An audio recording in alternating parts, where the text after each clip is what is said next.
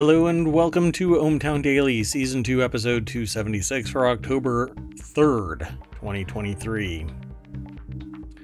Tonight we're going to discuss jacked up prices, new from Amazon. Hike to come after strike.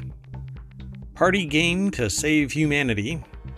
Invasion of birds to eat invasive snails. Mob vote, pretty handsy crab. Emergency test, zombie apocalypse starts Wednesday. We're going to talk about the Big Bang Theory, a wizard with a pistol, the plastic paradox, and return the car, but not the sushi.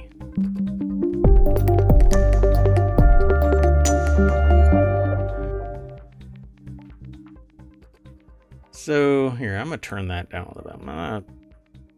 The music, the music is a little loud for us. So I am Mayor Watt. That is ohmTown.com. Up there is the AI that's supposed to keep me in check, but will probably not be able to completely. I'll see some error messages and ignore it. Good evening, ohmTown citizens. Yes, there probably will be some error messages if it's a typical episode. Oh boy. Wow. At the very top of the news over at ohmTown.com is Taylor Swift. Travis, is there? It's Kelsey, right? Question I'm reaches not sure how to White say it. House press room. I actually was listening to that when that popped up. So, hey. Hey, you must be big when you're in the news every single day. There's even a Snopes article about an apparent song that is written or was written. They didn't break up already, did they? Have they even really started dating yet? I mean, I don't know. It's all been like a photo op, really. I'm not sure if I'm going to be able to do the show if they're not still dating. Anyway, we already got all of the articles all set up. Let's knock them down. First article is about Amazon over in the ohmTown Daily channel, but it's from The Verge.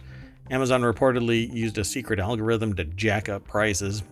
There was a moment where there was some investigation as to if Amazon was giving one person one price and another person another price.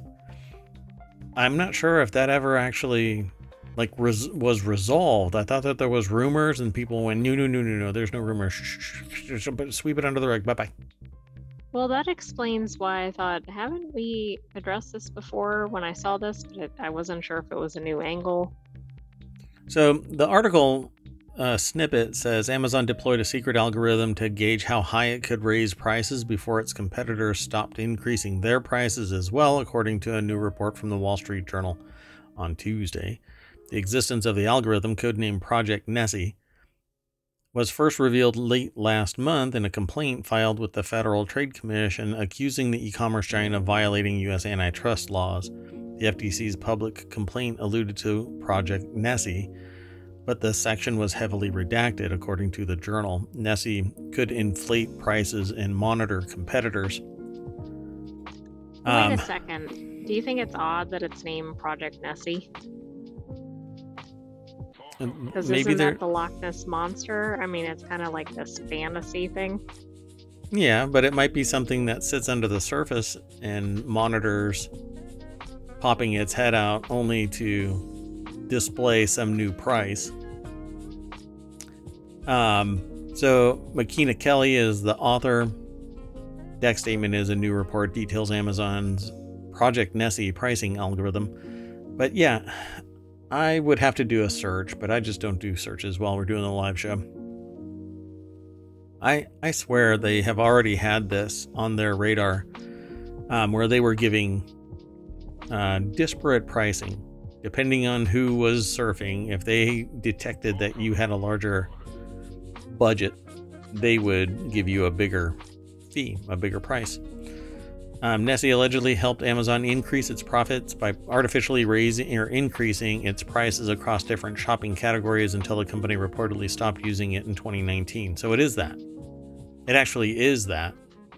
Yeah, and there's news about Project Nessie but more from the technical standpoint a couple of years ago. It doesn't seem to be what we're talking about. But this is a new report. Right. That's what I'm saying.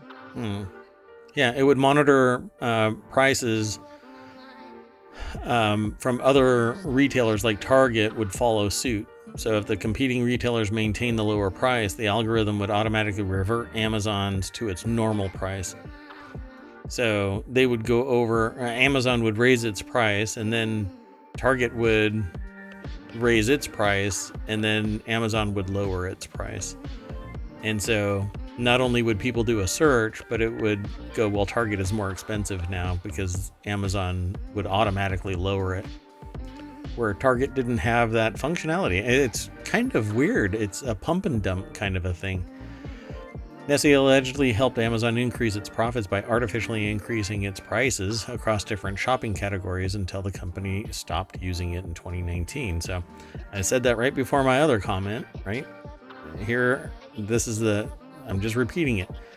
It's been around since 2019. They say they reportedly stopped using it in 2019. Well, what if they just consolidated who had access to it and it's been doing this? Because or they renamed it. I know that my shopping cart changes periodically, and frequently, I would say. I have all kinds of stuff sitting there, marked as save for later. Probably several hundred items that I will probably never use, and they're actually like maybe things that are going to be sent to me again. And I just want them there so I don't have to go hunting for it. And I'll get a list of all these price changes, and it's like 10 cents here, maybe $1 there, but it isn't massive jumps. But is that the algorithm, or did suddenly 25 people decide that they were going to do a change? Isn't that weird? I get the impression that people are constantly changing prices just so it looks like it's kind of updated or whatever, but I also can't imagine that all the pricing changes have nothing to do with Project Nessie.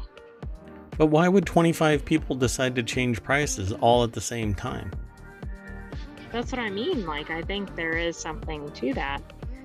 And it's probably 200 people or whatever. Those just aren't things that are in your cart. So it says in the agency's September complaint, the company is accused of using a variety of methods like burying listings to deter sellers from offering products at a lower price on competing platforms. The complaint set forth detailed allegations noting how Amazon is now exploiting its monopoly power to enrich itself while raising prices and degrading service for tens of millions of American families who shop on its platform and the hundreds of thousands of businesses that rely on Amazon to reach them. This is something that we've said earlier. What were we talking about with this lawsuit that was something other than this? There was something else that was talking about the prices, or I should say their monopolistic power. Was it related to Google, maybe? I don't know if it was Amazon. Wow. I mean, this is really almost... See, it says we had to have talked about this. Oh, the state AGs, remember, went after Amazon. Right, so that must be part of this. Interesting. So the state AGs and this complaint from the FTC are parallel. I didn't connect it with it when I saw this headline. Yeah, well, I didn't connect it until I saw this, because this is identical language in the state AG statement. So, yeah. The weird thing about this is monopolistic power, it grew from nothing into what it is. So, how is it? And it also was over a long period of time. How is it that the government decides that it's monopolistic power and not simply market movement? This is what the customers want. It's not like Microsoft. Problem if Amazon has a competitor, but what is that competitor? Yeah, well, somebody needs to strike one up. Somebody needs to start from a shoebox and grow it into a juggernaut of an economic powerhouse. But what I don't want is the government to just come in and say, okay, you're too big. Let's knock you out into little pieces.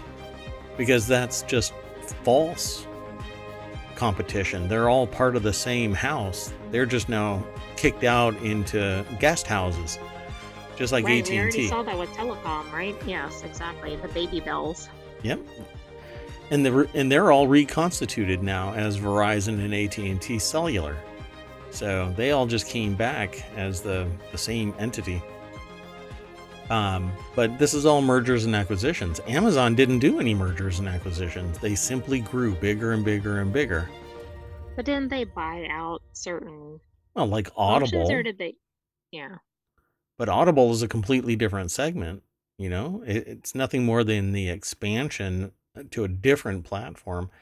I don't agree with mergers and acquisitions at all. But what are you going to do? Make for a monopoly. Right. You know, whoever... See, but the thing about mergers and acquisitions is it's really hard to walk away from somebody saying, here's $1 billion for Minecraft. Oh, okay, I'm out. Here you go. You know? Right. I mean, most people would probably jump at that deal.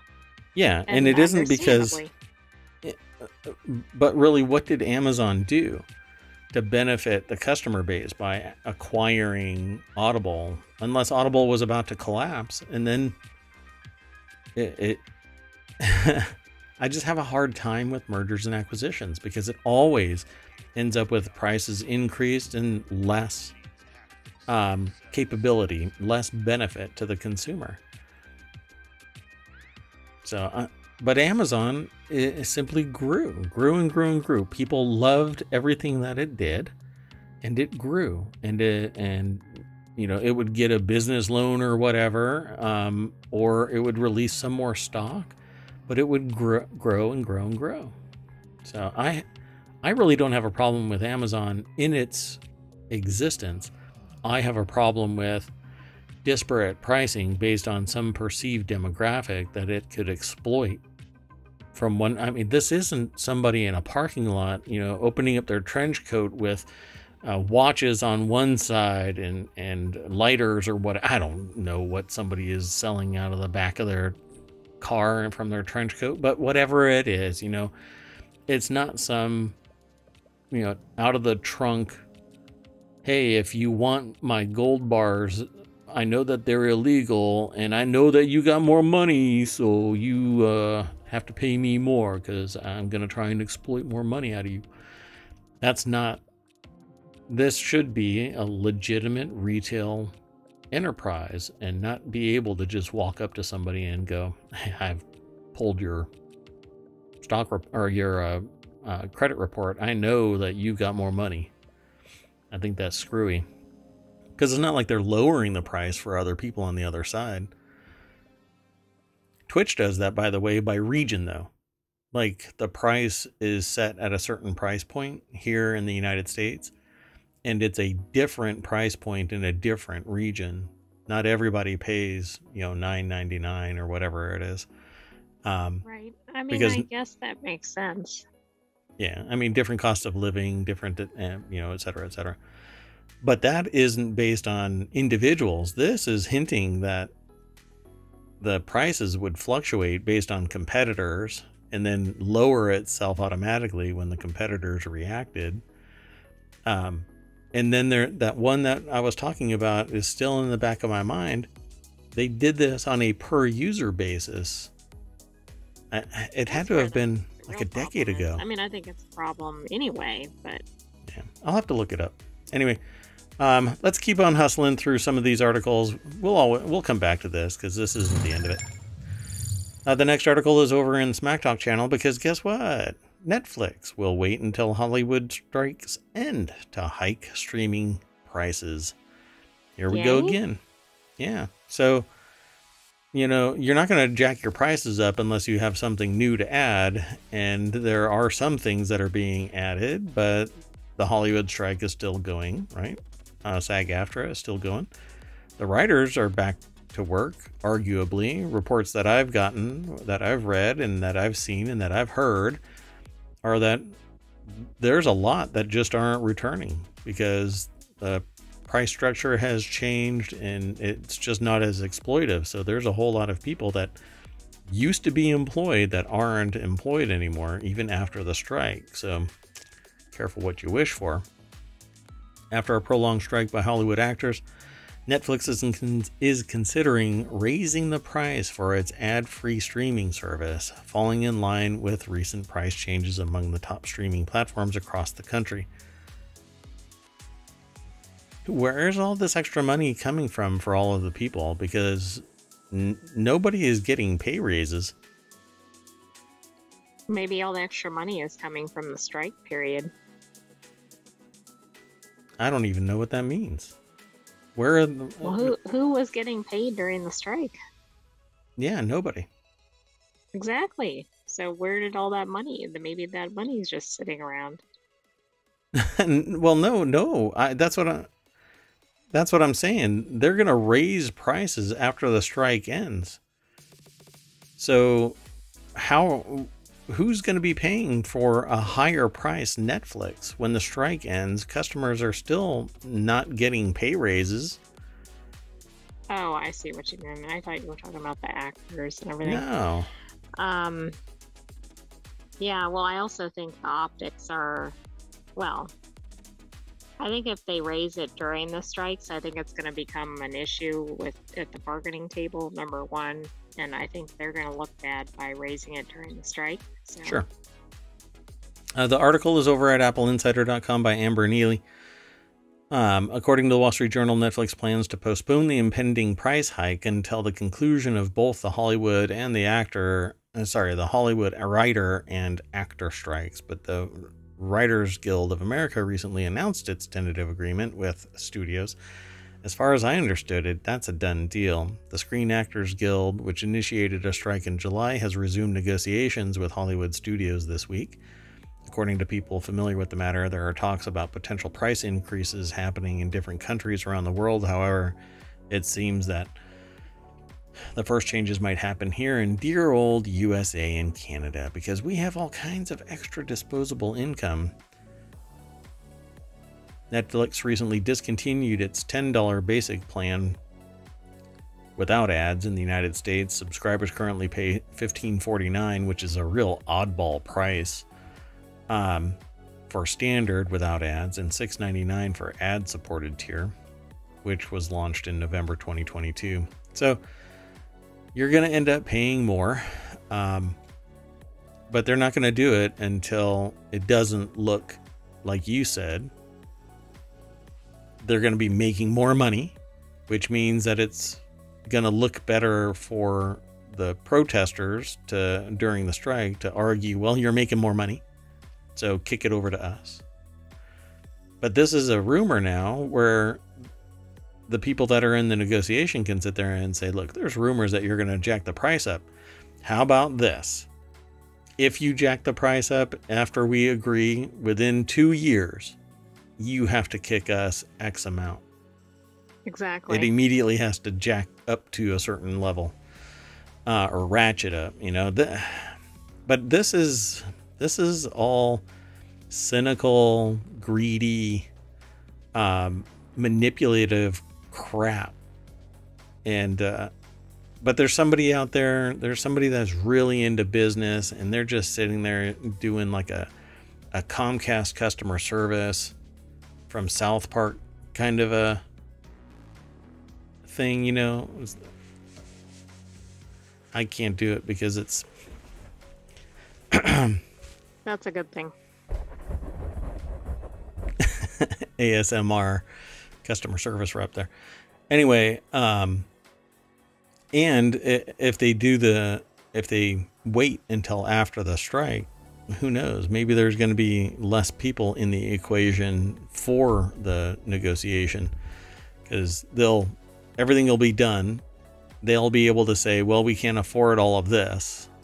And then they can jack the prices up and say, well, we had to jack the prices up so that we could get all of this stuff. It's weird. To me, It is weird, particularly since they're still negotiating and they don't know what the final position is. Yeah. Yeah. But they're And kind of all like, oh, we're going to raise the prices down the road.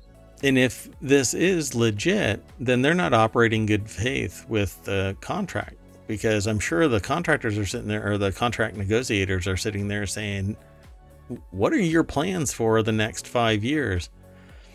Oh, well, we don't have any plan about raising our prices, let me tell you. Oh, really? Because national news says otherwise. Yeah, let's keep going. The next article is over in the Warcrafters channel. This party game is like Jackbox, except you're causing or preventing humanity's extension. You can probably guess which way the author of this article went. So it's called Project Planet Earth versus Humanity. The article has we always take a snippet, or I should say ohmTown takes a snippet, not we. Maybe it's the fact that they've just finished their umpteenth playthrough of Final Fantasy VII, but sometimes they get the feeling that one of us should summon Meteor and end all of this nonsense once and for all, climb the kudzu vines that wrap the Seers Tower and all that. The author says, I know I'm not the only one who occasionally drifts into strange fantasies about the end of the world, though. A game that just came out on Steam not only lets you do exactly that, it turns those idle fantasies into a party.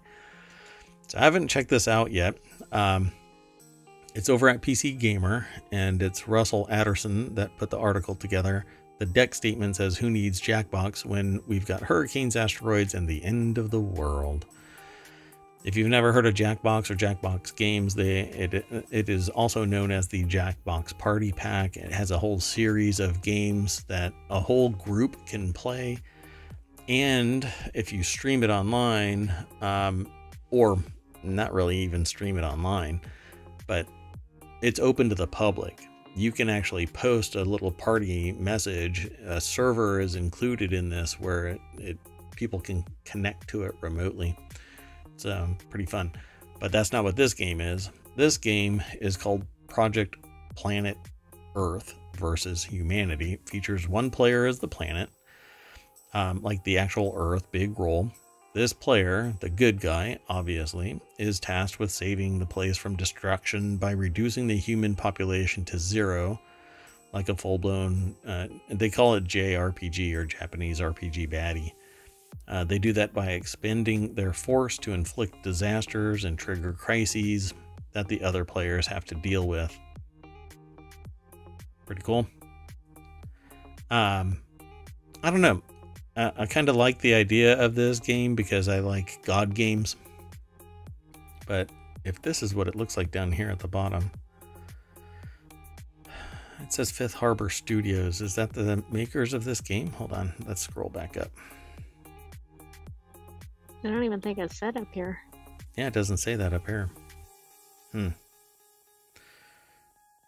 So the media, world leaders, and industry are all undercutting one another, trying to actually help as little as humanly possible without dooming everyone to oblivion. Yeah, that tracks. Only one player has to actually buy the game, and everyone else can plug in via mobile device, making the Project Planet a bit like Jackbox, except instead of trying to come up with the best punchline for the world's worst setup, you're trying to save or destroy the planet. And so the author actually played this for a little bit. I think that's actually this. Okay, so Fifth Harbor Studios is the developer, and it's in the Steam store for $24.99. Interesting. But, interesting. This is what the game looks like.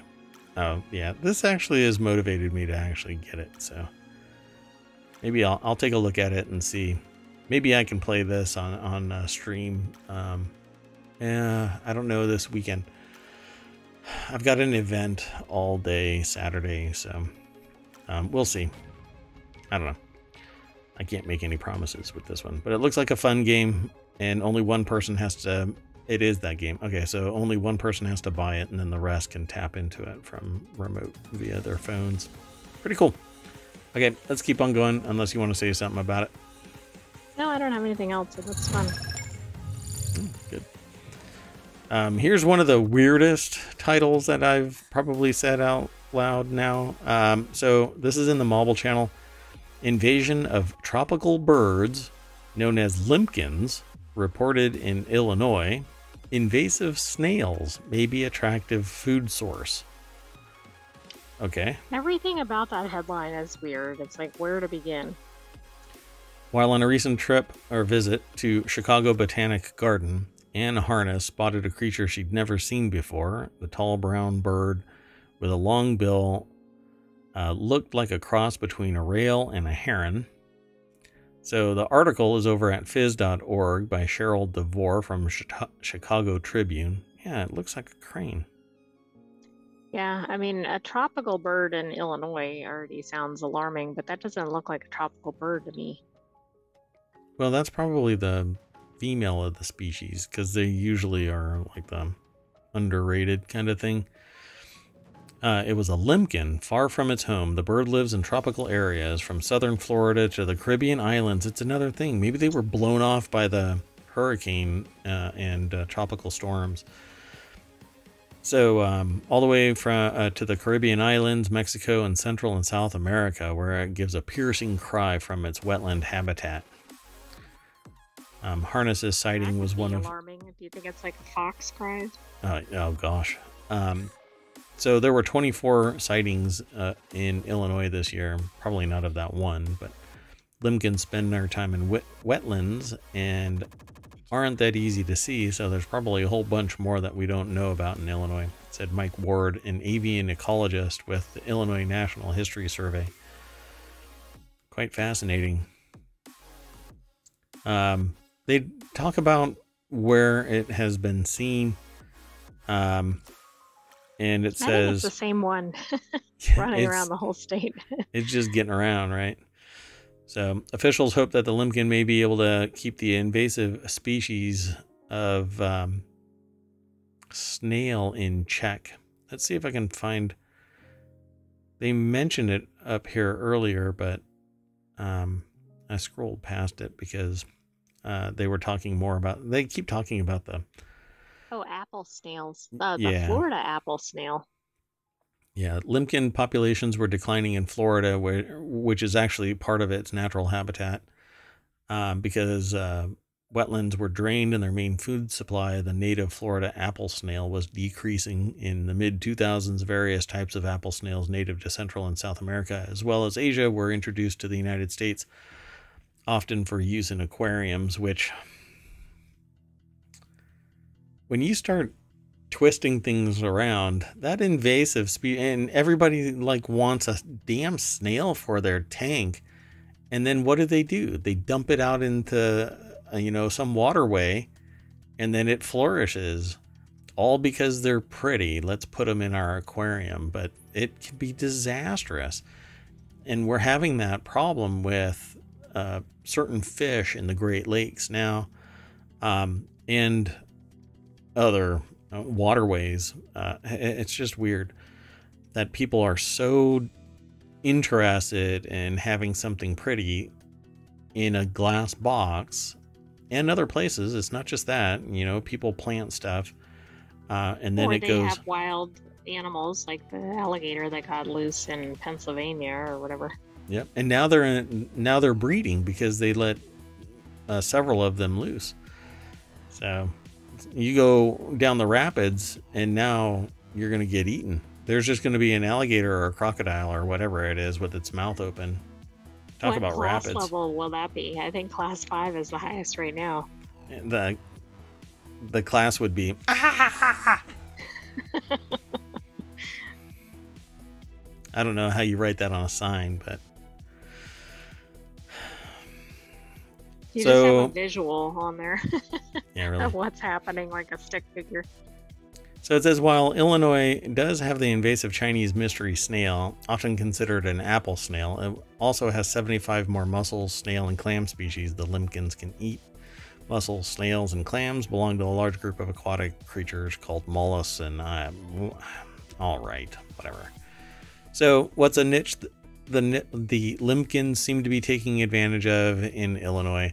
They seem to be hanging out in wetlands with a good population of snails and freshwater mussels. So good on them. Maybe we need to send the limpkins to the Great Lakes to take care of some of the mussels there. Well, what are those zebra mussels? Zebra mussels, yeah. Yeah, and there's also a fish, but that fish would probably eat the limpkin. It's like a piranha kind of a thing, but not a piranha. Anyway, the person said, Wanda Supanich of Libertyville says, I normally don't chase vagrant species, but the limpkin has been at the Chicago Botanic Garden for so long that she felt obliged to make the effort to see it, and I'm glad I did. So, good on her. Won't worry about the rest of this. If you want to read the rest of the article, go and check it out. We are really going slow today. Hold on, let me grab this and throw that into the chat. You can check that out on your own. And there is the article that we just talked about. That's in the chat now. And let's keep on hustling. So this next article is over in the Warcrafters channel. Minecraft's first mob vote candidate for this year is a tiny handsy crab. It just says handy crab, but I keep playing with that saying handsy. In yearly tradition, Minecraft is letting us choose what kind of creature will be included in its next major update. The mob vote is back for 2023. Ahead of the yearly Minecraft live show on October 15th, we'll be able to cast our votes on 3 different mob hopefuls, which Mojang or Mojang, depending on where you are and how you want to pronounce it, I suppose, has begun introducing today. So let's look at the mob vote. It's over at PC Gamer. Lauren Morton is the author.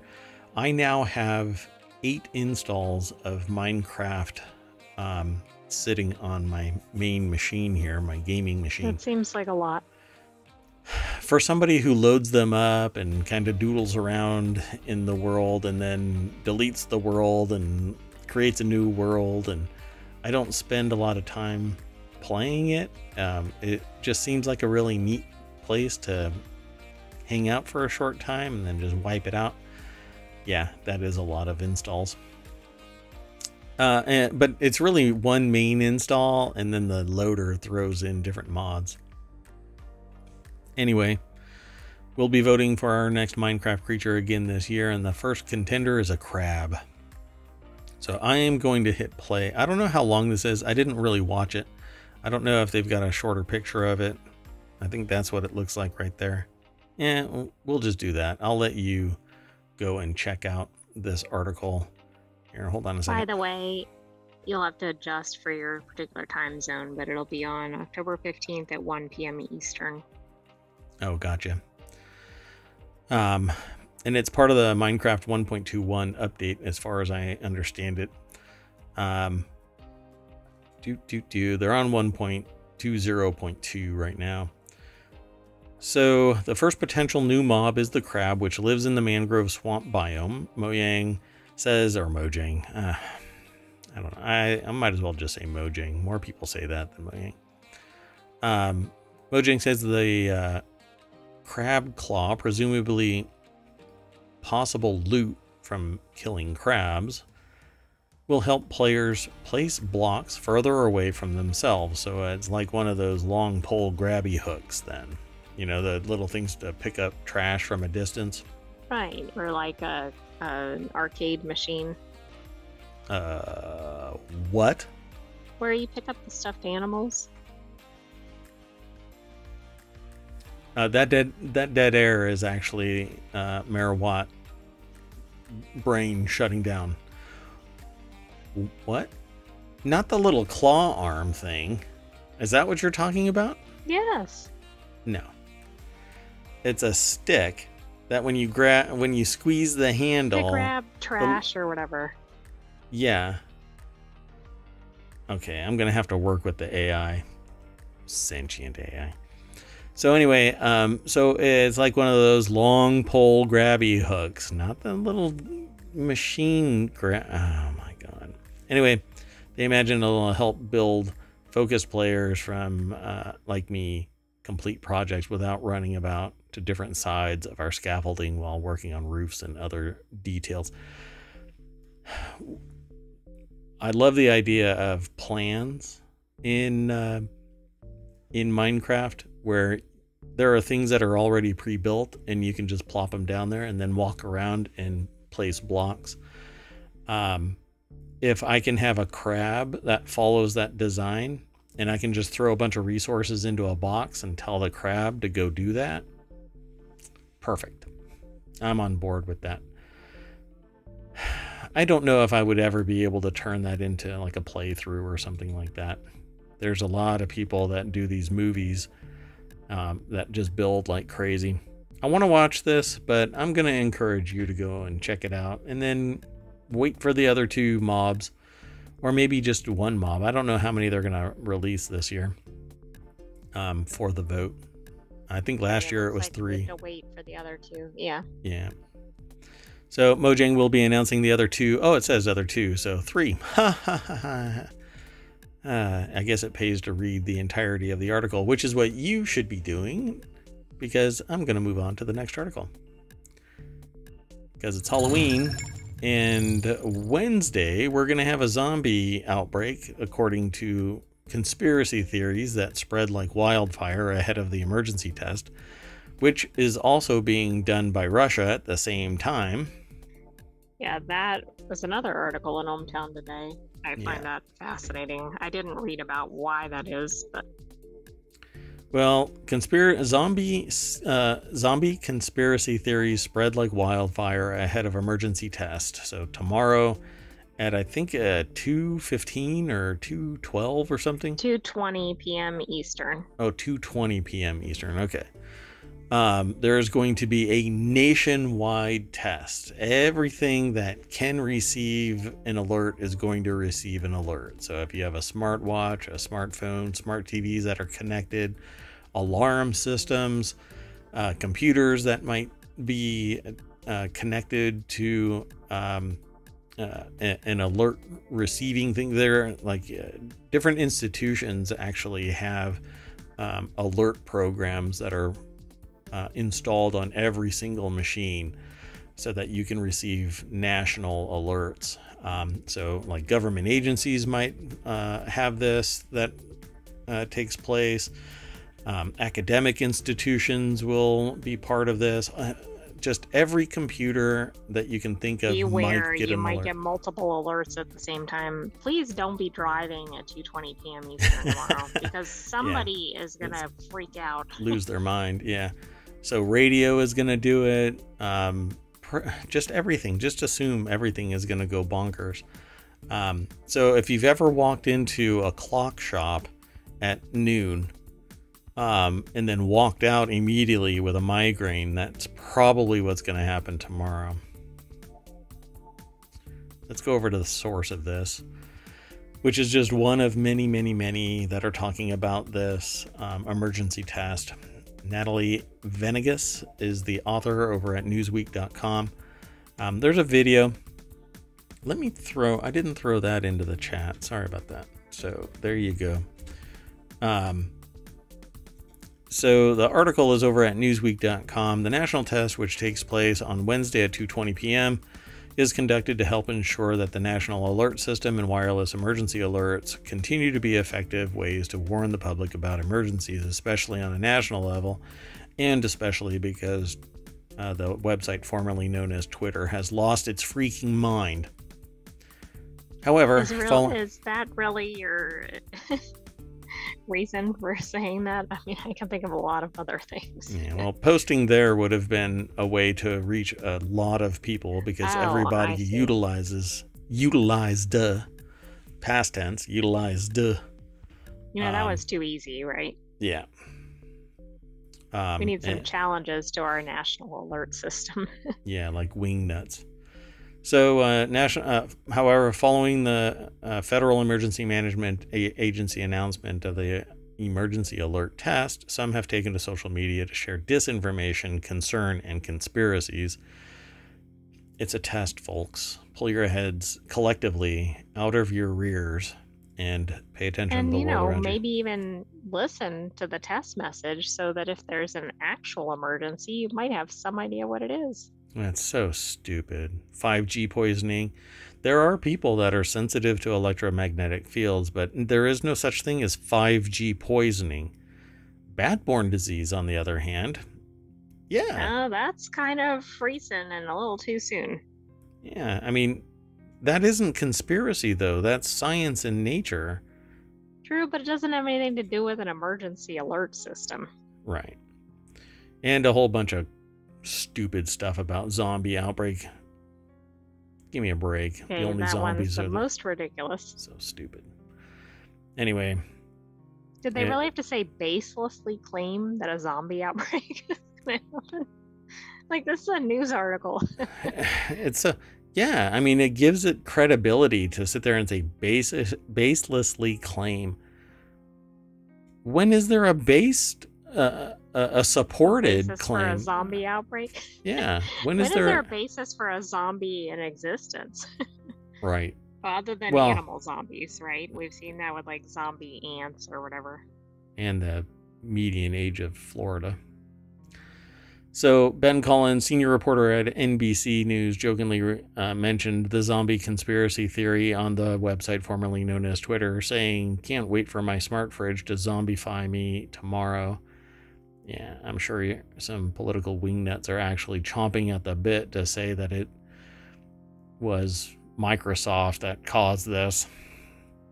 Idiots. Oh, I can't wait for the X posts or whatever right after this. Yeah, I don't even know what service you're talking about. You mean the website formerly known as Twitter? I don't either. I've heard of such a thing, but... Sorry. Yeah, I know that your coding doesn't necessarily make the connection to the website formerly known as Twitter. So, I don't know. Don't worry about it, folks. There's no such thing as zombies. There will be no zombie outbreak. There is no such thing. You're not going to get a combination of vaccines that causes it. 5G poisoning isn't going to cause it. Bat-borne disease. How are you going to get a vaccine through your TV or whatever? That's so stupid. Anyway, well, they're doing this because the combination of vaccines are going to create zombies, and we have to have a zombie test. Just limber up. Get your steps in. Eat healthy. Lower the amount of sugar. That way you can run from the zombies. Exactly. Yeah, I just have a real problem just acknowledging this, other than the silliness that it is. Zombies are sci-fi. Nothing more. Let's go. This next article is about Big Bang Theory. Apparently, because Jim Parsons lived in Texas, had a Texas accent, he kind of lifted up that character. But Parsons wasn't really into the character in terms of like that way of thinking and various other things. Failed science and stuff like that. Cathal Gunning is the author of this over at ScreenRant.com. The deck statement says Jim Parsons repeatedly proved he was perfect for the role of Sheldon Cooper, but one fact made his casting in The Big Bang Theory even better. He was from Texas.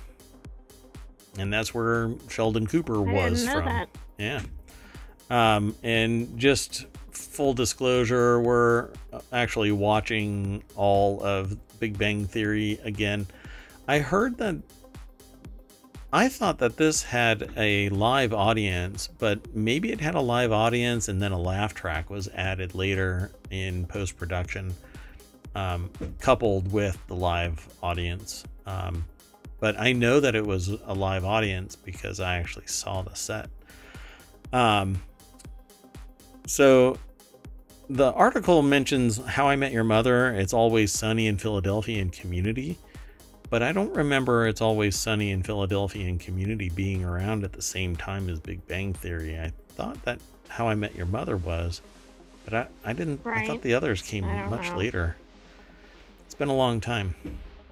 Anyway, these might have seemed comically outdated in the 2000s. The Big Bang Theory had a laugh track, multi-camera, etc. But I think that it's still... I can't say that it still works from end to end because there's... society is kind of clapped back about the type of comments and the sexist, misogynistic at times, and go ahead.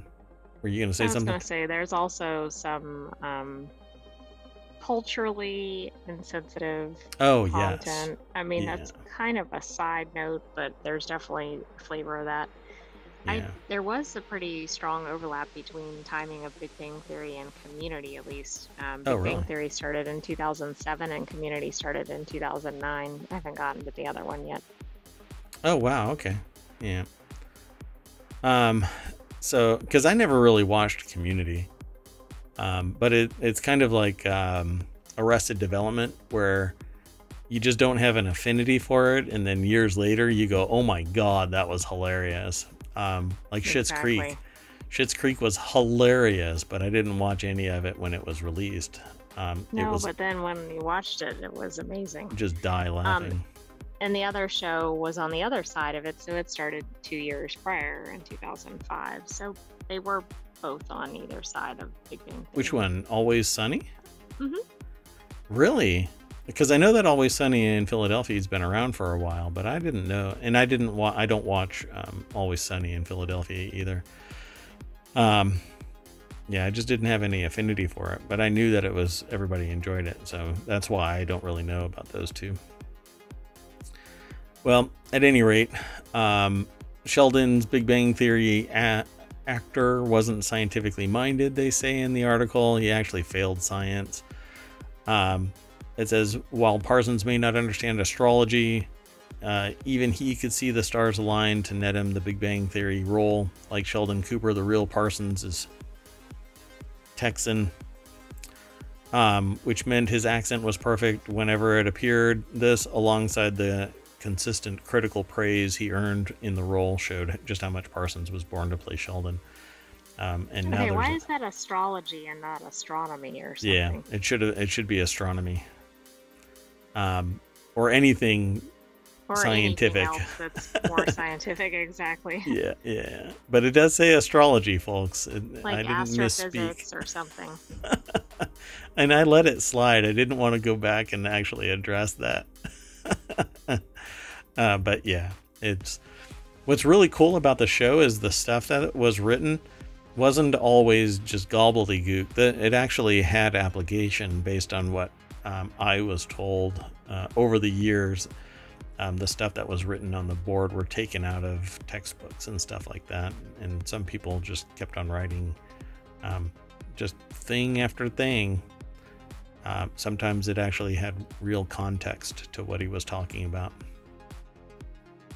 And the set too. The set actually had a lot of that kind of stuff. Things that I want simply because they looked cool, but they were computer related and really, really old. Anyway, pretty cool. Let's go on to the next article. We have a few more to go. This next one is over in the continuity report. Ghost Rider gets the villain he deserves in the Infinity Stone's most underrated wielder. This is actually about one of the comics. Ghost Rider Annual 2023 #1 Ghost Rider is easily one of the most overpowered Marvel Comics characters to date. So it would make sense that one of his villains would be someone strong enough to have wielded the Infinity Stones in the past. So Ghost Rider is ramping up to become an MCU character. And so there's a lot of talk about Ghost Rider hitting the big screen and getting integrated into the MCU. Has it only been a comic to date? No, it's been a movie. And kind of a cult following. But we'll get to it.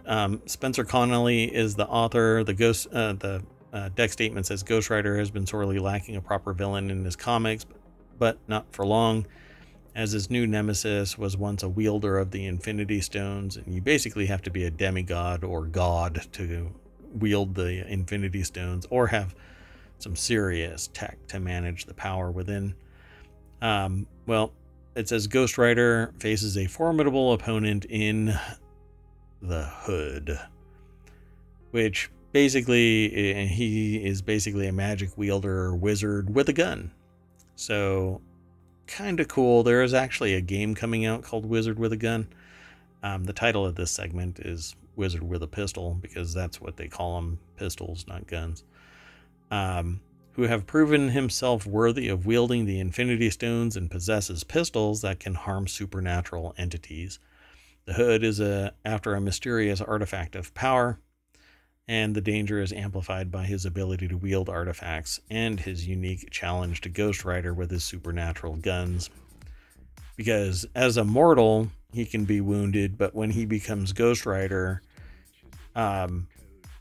he has to be, you can't kill him. He's basically death. But since he has supernatural pistols, he could probably, there's a movie where there are people that are, what do they call them? Oh, what is the name of that? It's like a B movie where they get sent to bring people who haven't gone to heaven or hell back from. Is it a show? It's a movie, and we've watched it a couple of times, actually. They're basically police. I was thinking of The Good Place. No, not that. No. It's a movie where they're kind of like, one is a sheriff from Old Timey Sheriff, and the other one becomes his partner. And what is it called? I know the movie, but I can't think of the name of it. And it's an acronym. The name of the movie is an acronym. Doggone it, I hate when my brain does this. Anyway, the Hood is a perfect adversary for Ghost Rider, providing a much-needed challenge for the powerful superhero and promising an intense showdown in the upcoming conflict. That's all in the article, which you can follow to if you click on the link in our chat or in the show notes. It'll take you through ohmTown. So, Parker Robbins. Is it RIPD? Yeah, Rest in Peace Department. They basically have these supernatural guns that can kill, what do they call them? Not deadites. That's from something else. Anyway, don't worry about that. So, because Ghost Rider is so darn powerful, they're bringing out a bigger gun, literally, to try and challenge Ghost Rider, but there's nothing that's going to kill Ghost Rider. Maybe Parker Robbins, aka the Hood. The Hood is a master in the practices of mysticism and the occult, and he also usually wields pistols that can shoot bullets capable of hurting and even killing supernatural entities. However, he wouldn't reach peak power until he began his quest to collect every Infinity Stone. After Marvel Comics' Siege event, the Hood acquired the Reality Stone upon learning that it had been left unguarded on Earth following Black Bolt's death. So these are all part of the canon of the Marvel comic universe. But Ghost Rider is said to be coming to the Marvel Cinematic Universe. And I think Ghost Rider is awesome. So we'll see. They show some cells from the, I don't know if it's the full comic, but I won't go through it all. You can follow the link and check it out on your own. You want to go on to the next? Sounds good. So this next article kind of riffs off of a previous message that we've been talking about, which is about plastic. It's in the Marvel channel. The plastic paradox. Some cleanup technologies do more harm than good, according to researchers. The ever-increasing problem. I'll be okay. Of plastic. Yeah, of plastic. The ever-increasing problem of plastic pollution has prompted... Can I say any more P's in a sentence? No, and I think they wrote that intentionally. Anyway, it's much. It's prompted a widespread... I'll be okay.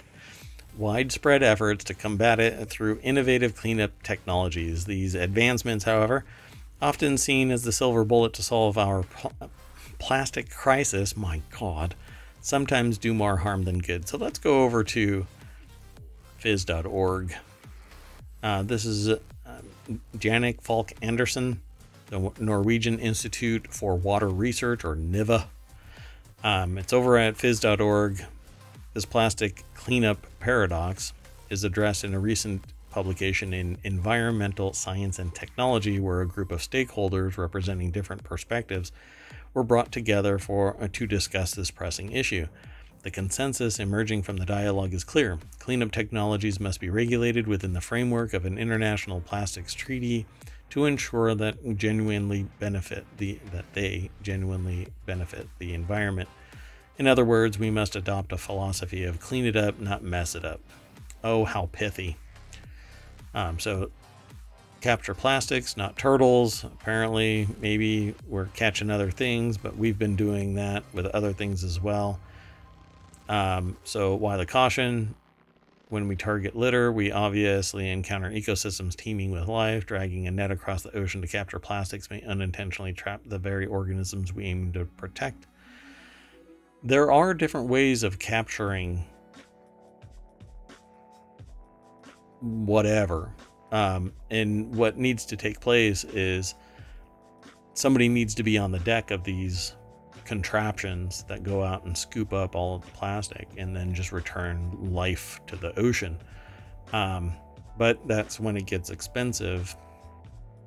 Not everybody really enjoys doing that for months and months out in the ocean. But beware the nurdle problem. I'm sorry? Is there something in there that... I was amused not by that, but just what was ahead. Oh, really? Yeah. Oh my goodness, really? So it says here in the article, moreover, the effectiveness of a technology at one place may be impractical in another place. Consider the case of the cleanup equipment supplied to the Sri Lankan government following the Express Pearl disaster, where plastic nurdles inundated the environment. Sounds like a Harry Potter infection. This technology was designed for dry surfaces, but the nurdles had seeped into wet substrates so that the equipment was inadequate. The lack of funds and capacity for repairs meant that the manual cleanups were more cost efficient. This underscores the importance of evaluating cost effectiveness before selecting a cleanup approach for a specific area. But you may need a more nuanced cleanup procedure where some of it is offshore, some of it is onshore. You can't just one shop fits everything. So post cleanup mess issues. My main thing has always been, okay, now you have all this plastic, where are you going to put it? If you drag it onto land, it's going to decompose into the land. So, and it's going to take thousands of years because it needs to weather into oblivion, or it needs to be shredded and turned into a brick somewhere, but then it actually does microplastics continuously. It's basically the, I guess, non-radioactive version of nuclear waste. Right. There's no real good solution for it to date. Yeah. So how to maximize impact of cleanup technologies. Efforts to reduce litter in the environment, including the use of cleanup technologies, hold great promise. However, we must consider how to harness their full potential. That is all mumbo jumbo. If you're going to clean up, then you better take into account just what damage you're causing during the cleanup process. And also what you're going to do with the cleaned up material, and what the cost is compared to doing something simpler. Yeah. I'll continue to worry about plastic. I'm slowly trying to wean away from plastic, but you just can't get away from it. I mean, you put hardwood down. You can't even turn around without running into something plastic if you're in a house or an office or whatever. Yeah, you put carpet down and there's some substrate on the back of the carpet that has plastic. You put hardwood down and there's an underlayment that has plastic in it. You it never ends. And I have yet to find a way for me to test, if everything is sheeting off little bits of plastic.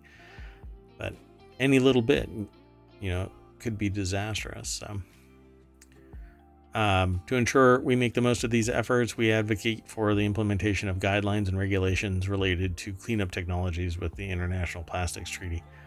That's what the author is saying. What I want is a solution for microplastics, and I think it behooves fundamental science research to be approved by various governments, anybody that's capable of finding a solution for stopping what will eventually be a scourge of microplastics in the ecosystem. So it is a serious health risk.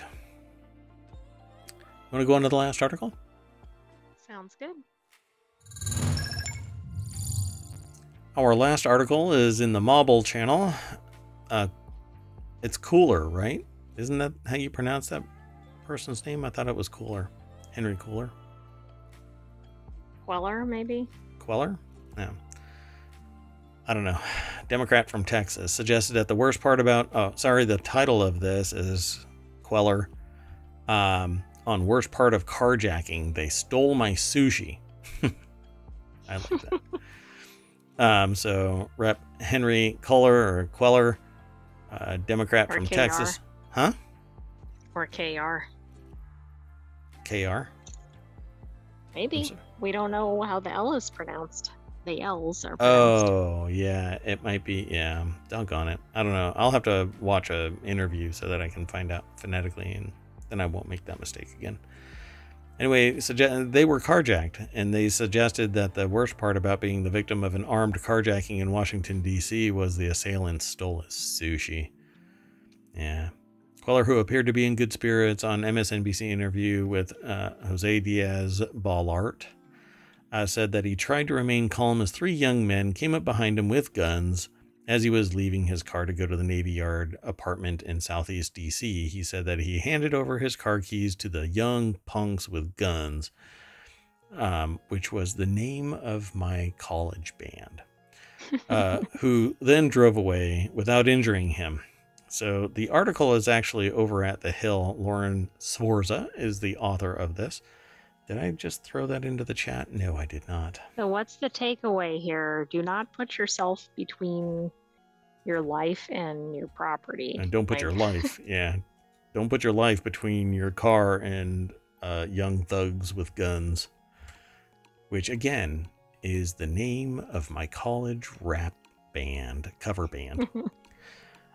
So again, Lawrence Forza over at The Hill put this article together, and they talk about what went down. And he said that he noted that his car and phone were returned shortly thereafter, like a couple of hours.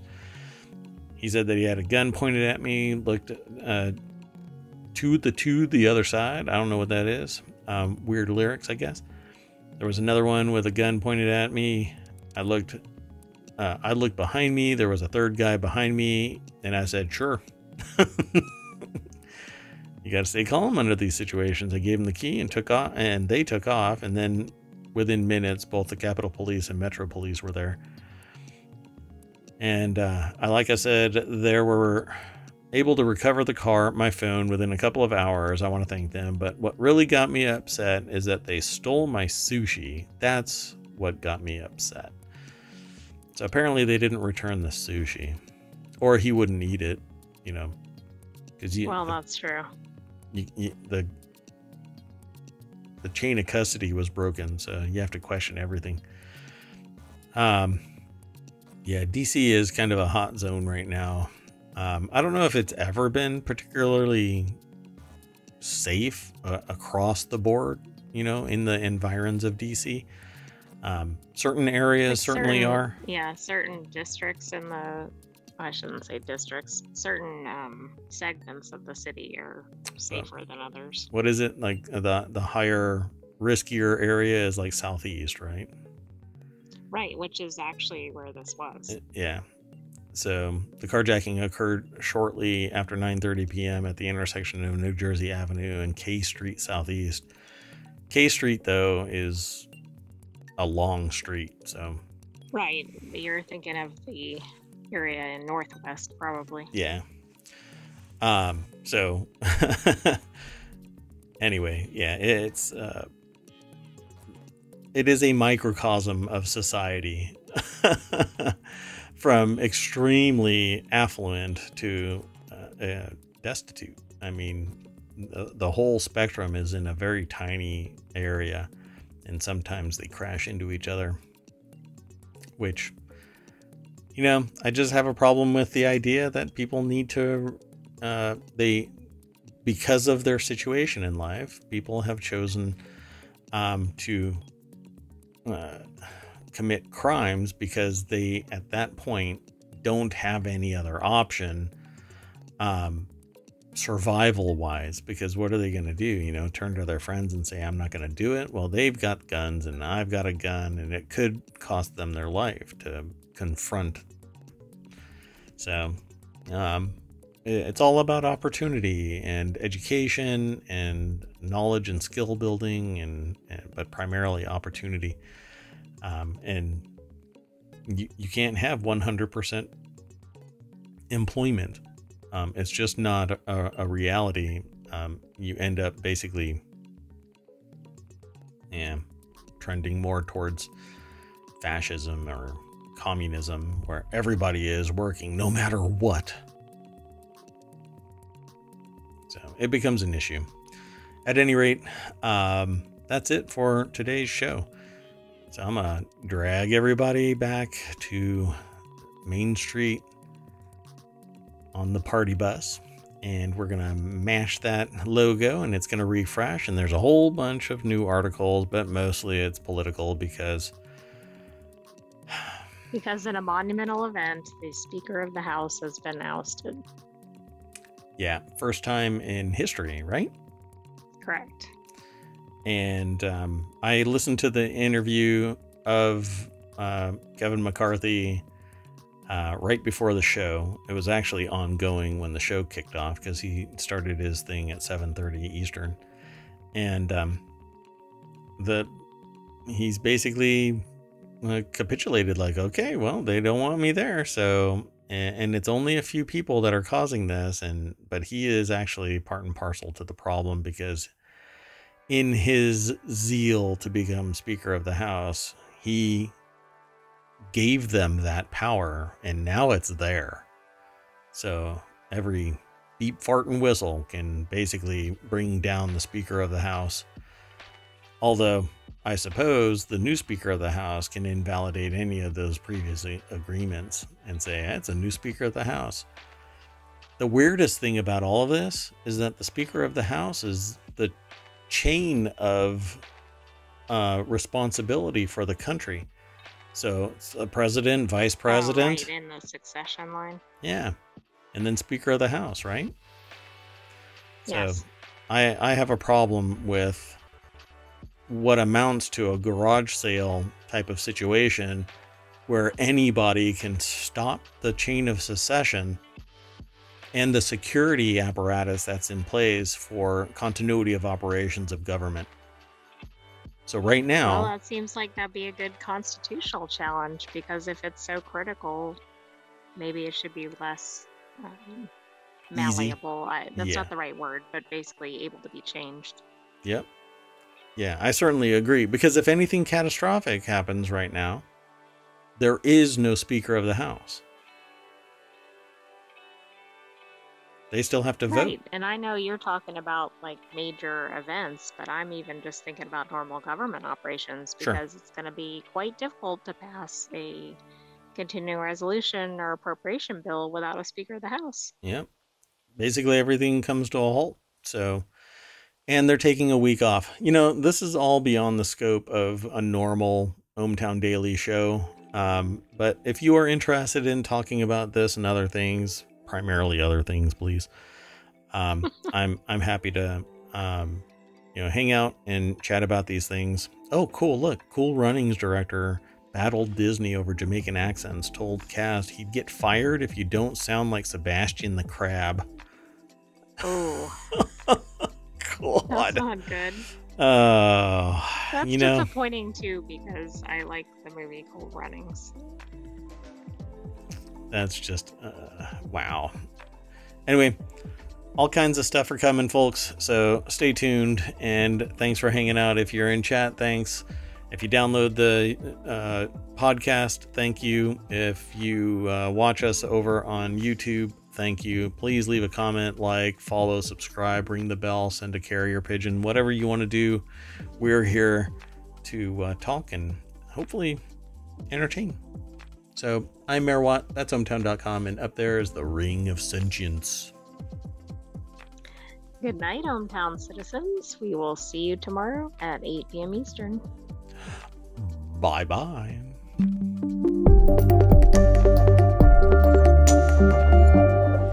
The Ring of Sentience.